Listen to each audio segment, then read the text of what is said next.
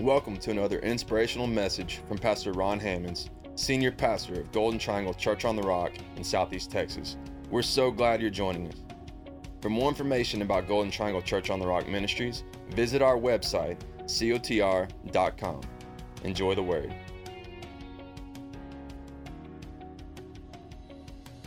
Today we're going to be going to the Word of God in the book of Luke. Okay, the New Testament, Gospel of Luke, will be there in just a moment. And today we're going to be talking about divine beginnings.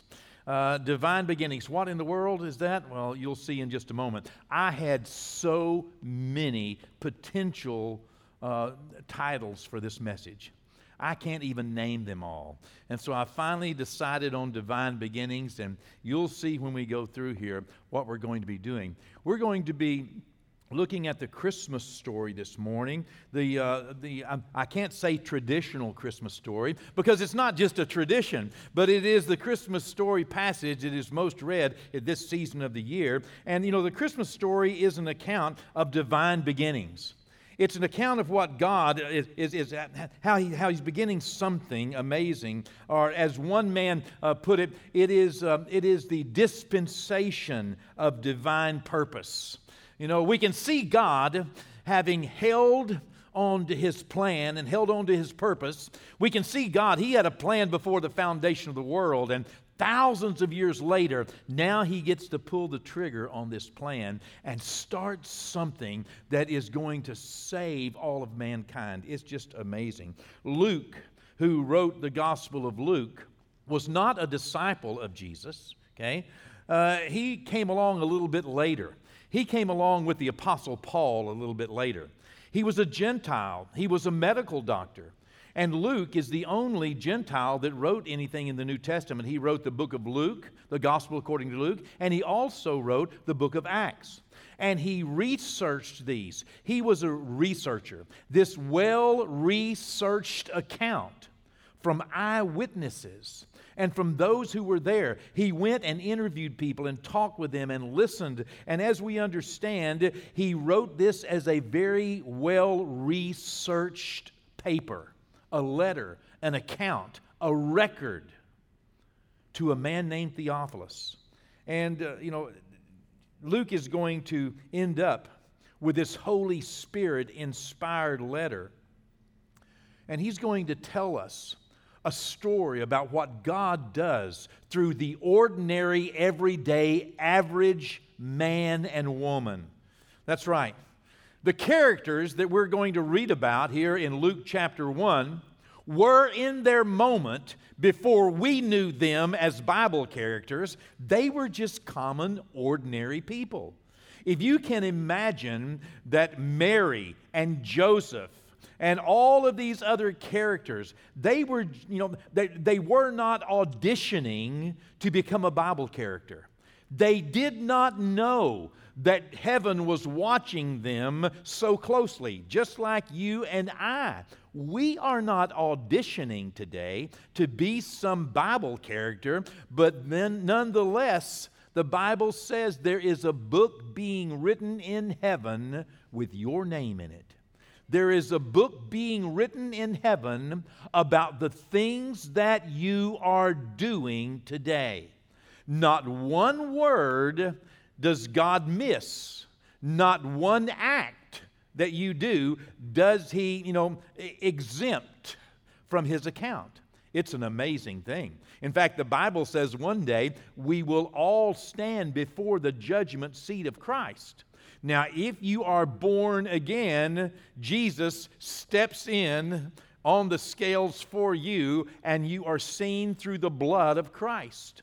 I love that because my sins, which are many, the Bible says, will be washed away in the eyes of God and for eternity because of the blood of Jesus. He takes my place. I love the fact that I am not going to be judged according to all of the things that I have done or all of the things I should have done that I didn't do.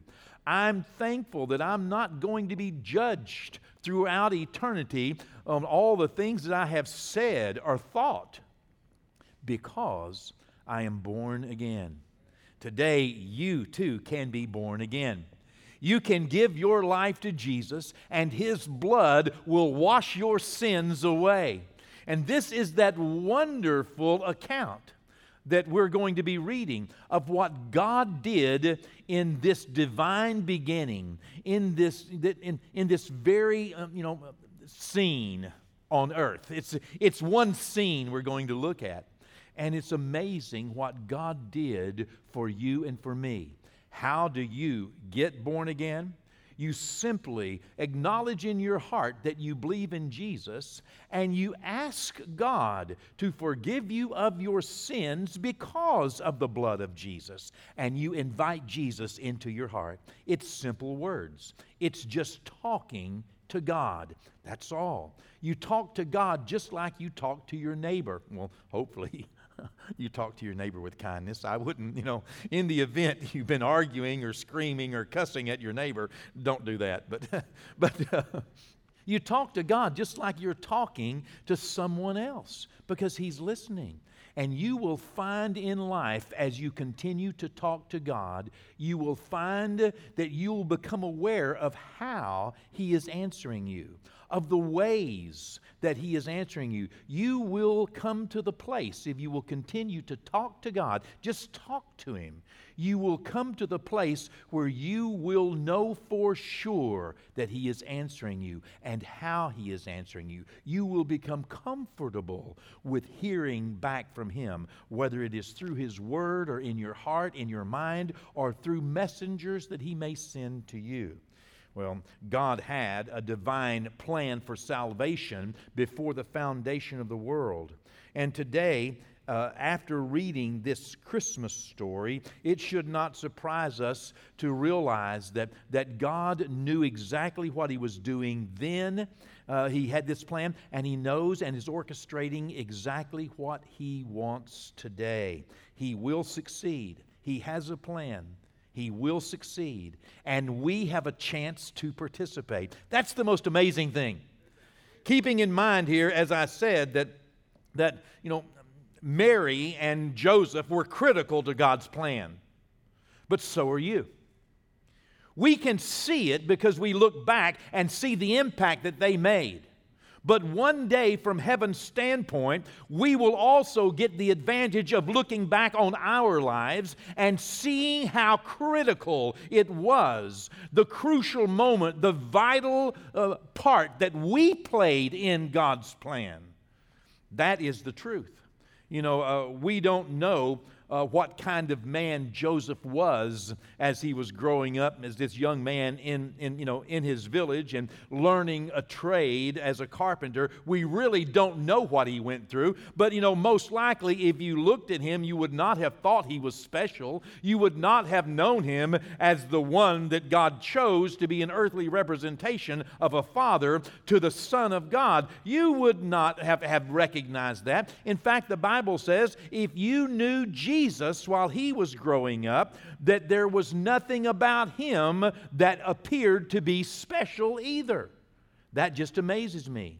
But He was just like us, except He was the Son of God. But He was tempted in all manner like as we are. In fact, His brothers, as we talked about recently, His brothers did not even believe He was special. They looked at Him. You remember last week we talked about it? They made fun of Him. They didn't, and no one in His community, they said, isn't He just this carpenter? Isn't He just like one of us? We know His brothers, we know His sisters, His mother here, and nothing special. So let's erase from our mind for the moment that the people that we are going to be reading about in the Scriptures were anything special to anybody, any more special than you are today to those people in your lives. It's amazing to me that God does not force or coerce anyone into doing anything. God offers a chance. Just like He offered a chance for Mary and Joseph to cooperate with Him, He simply offered them an opportunity. And I am amazed that God, think about this, God entrusted His single plan of salvation to a young girl. No, okay, let me say that one more time. God had a single plan for salvation. Okay? It's amazing to me that God entrusted His one plan to a young girl who was unproven, who didn't even understand what was going on, who was not special to anyone else as though we might imagine her to be special prior to her saying yes to God. She was no more special in God's eyes that day than you are today. That's what Jesus said whenever He said, more blessed are those, who are in the kingdom.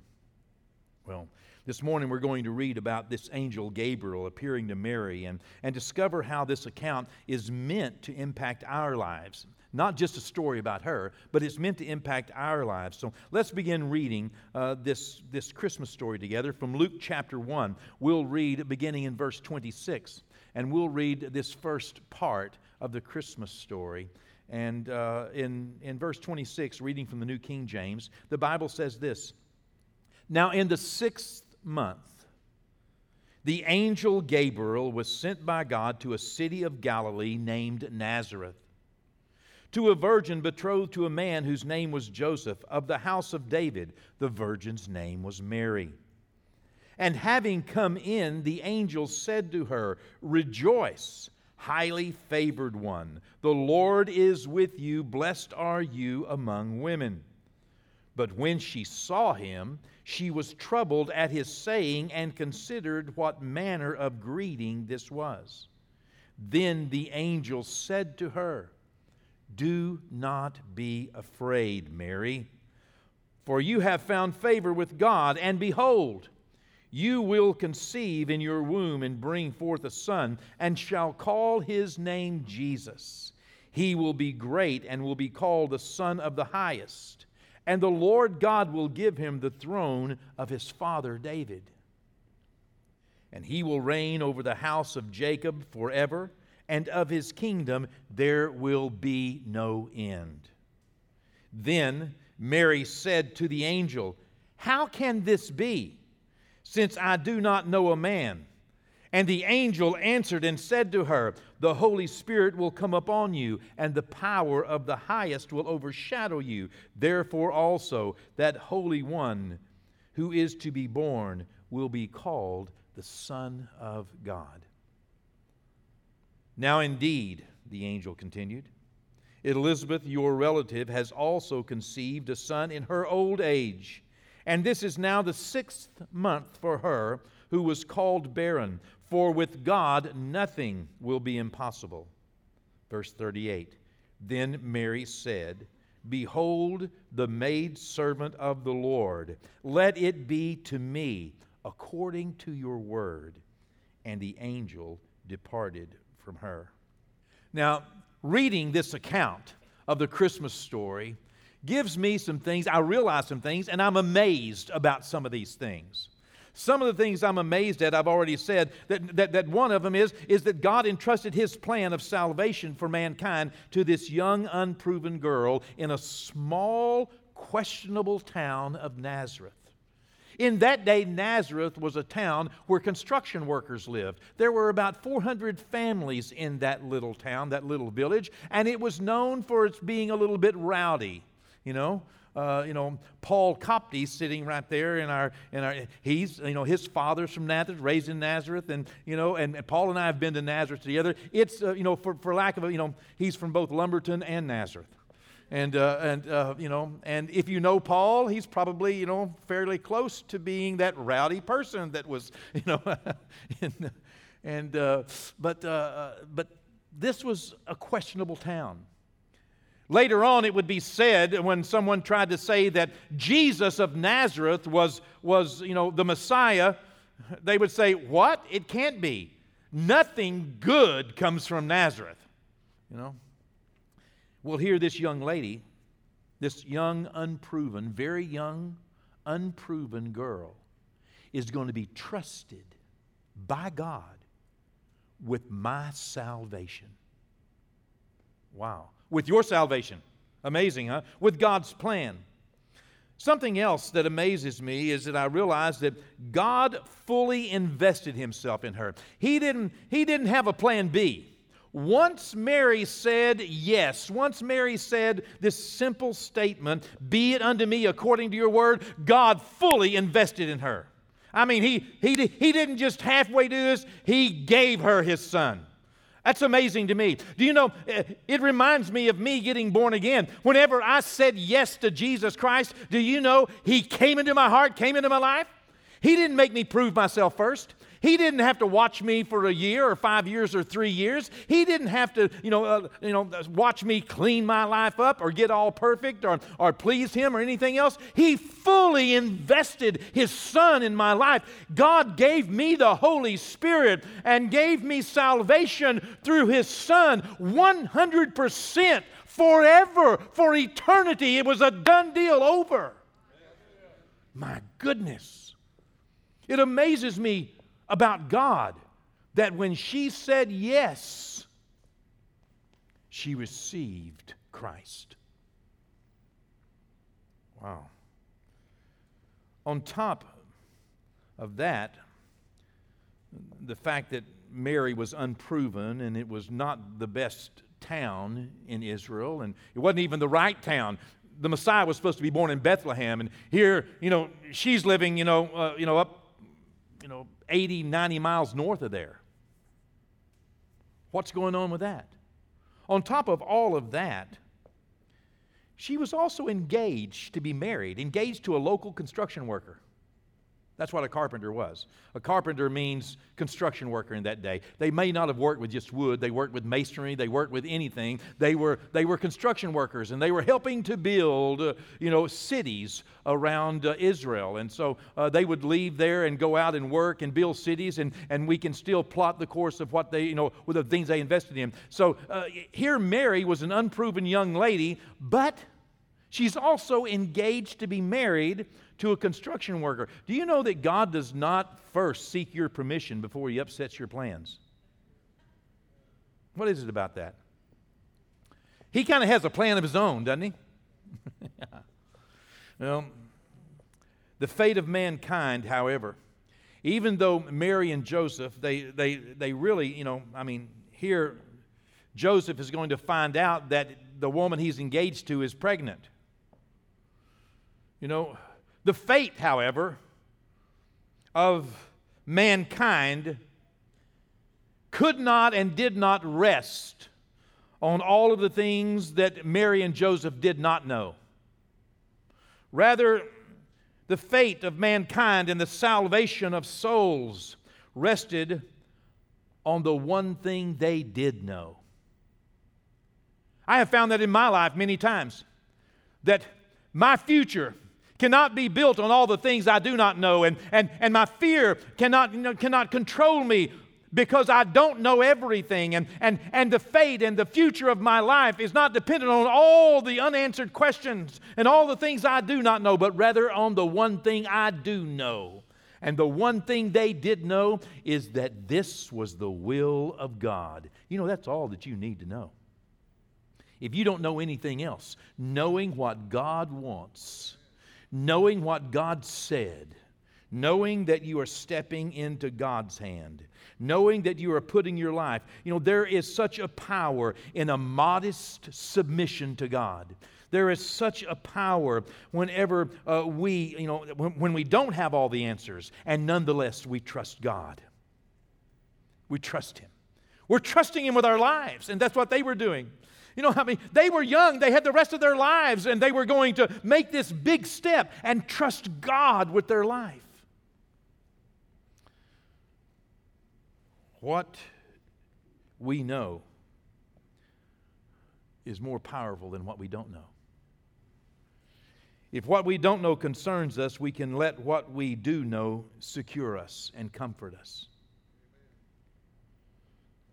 Mary and Joseph not only trusted God with their lives, but they also had to trust each other. Think about it.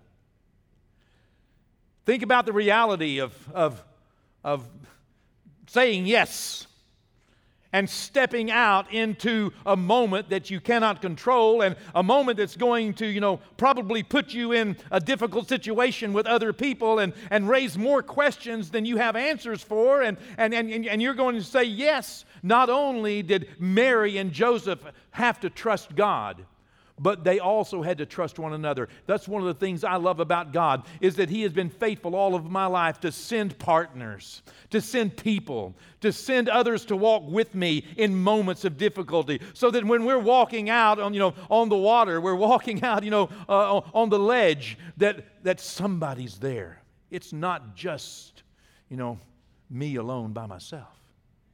Isn't that wonderful? Isn't it wonderful today that you have people sitting beside you, people there in your home, people in your office, people in our world, in our families that are walking the same walk we are, that are taking steps with us, that we are, we're walking by faith and we're entrusting our lives to God and we're doing our best to not let the things we don't know bother us, but trust in the things we do know, and that we do know that God loves us and has a plan for our life, and He has given us other people that we can walk with and trust as well.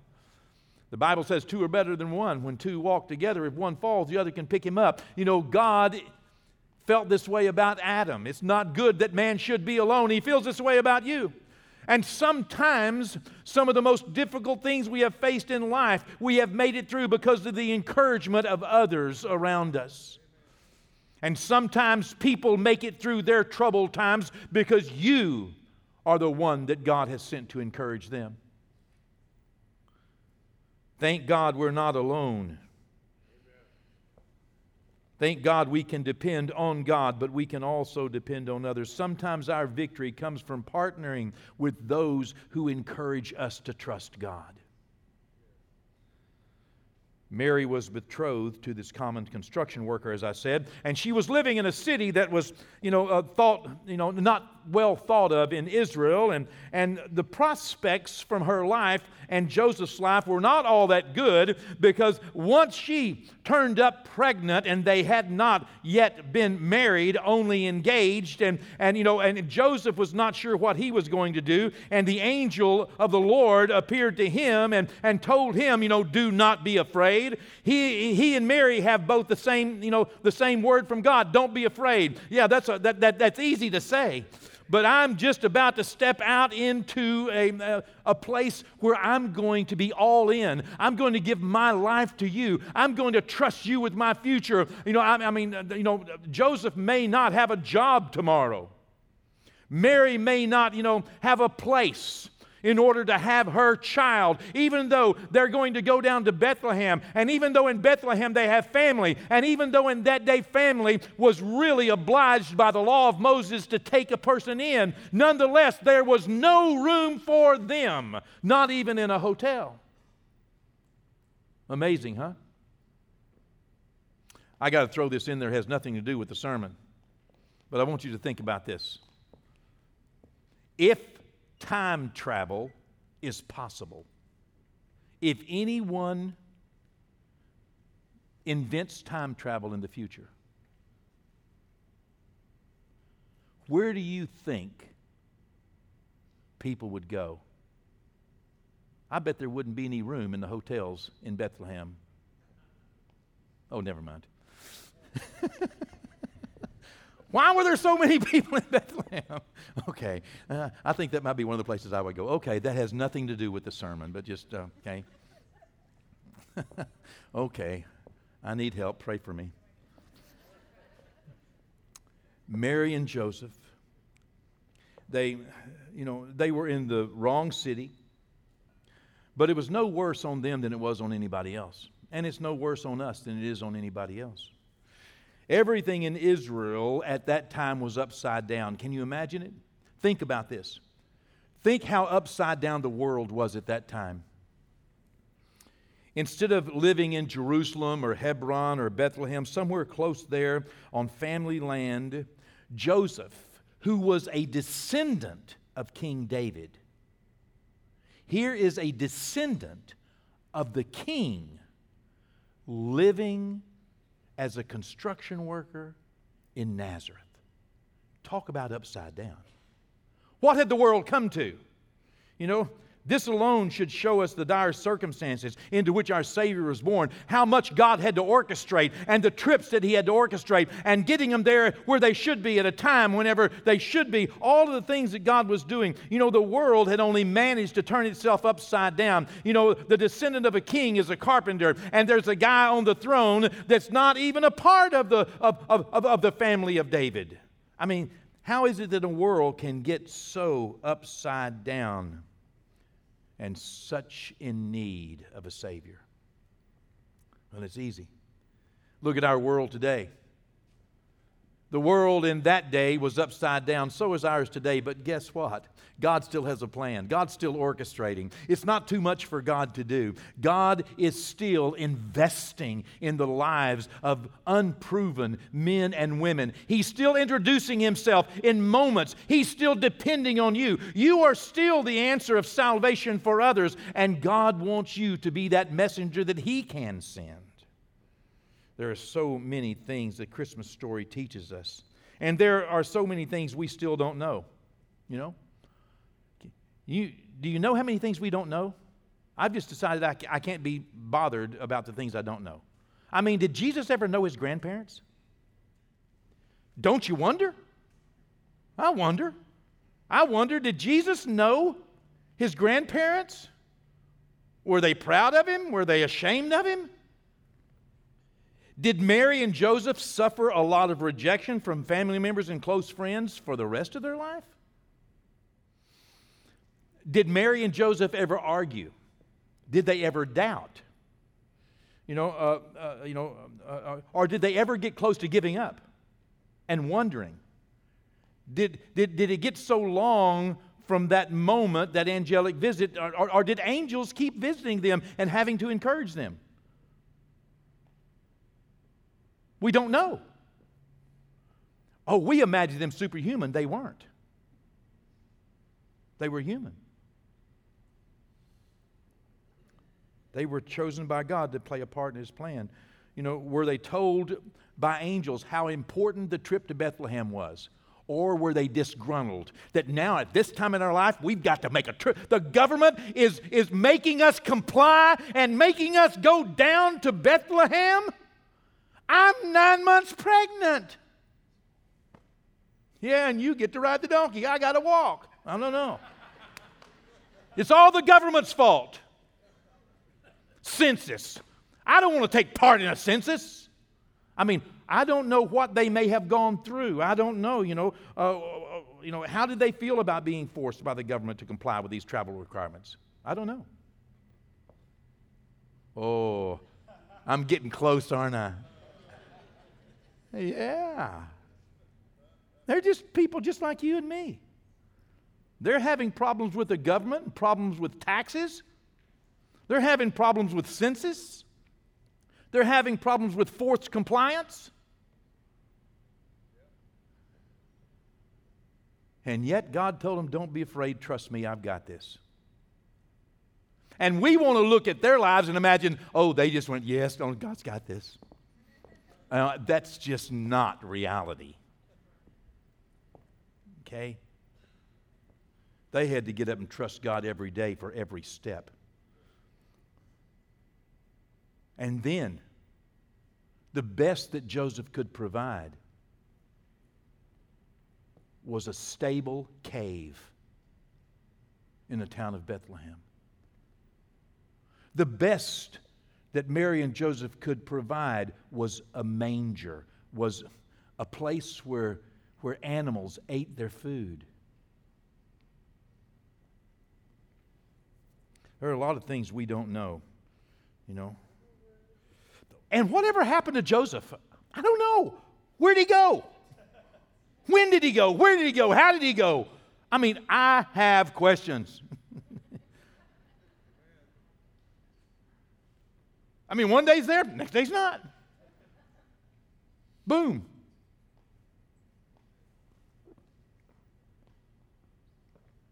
There are so many things we don't know, just like there were a lot of things that Mary and Joseph didn't know. They couldn't have known. However, as I said earlier, the one thing they did know was more powerful than all the things they didn't know. The one thing I do know is more powerful than all the things I don't know.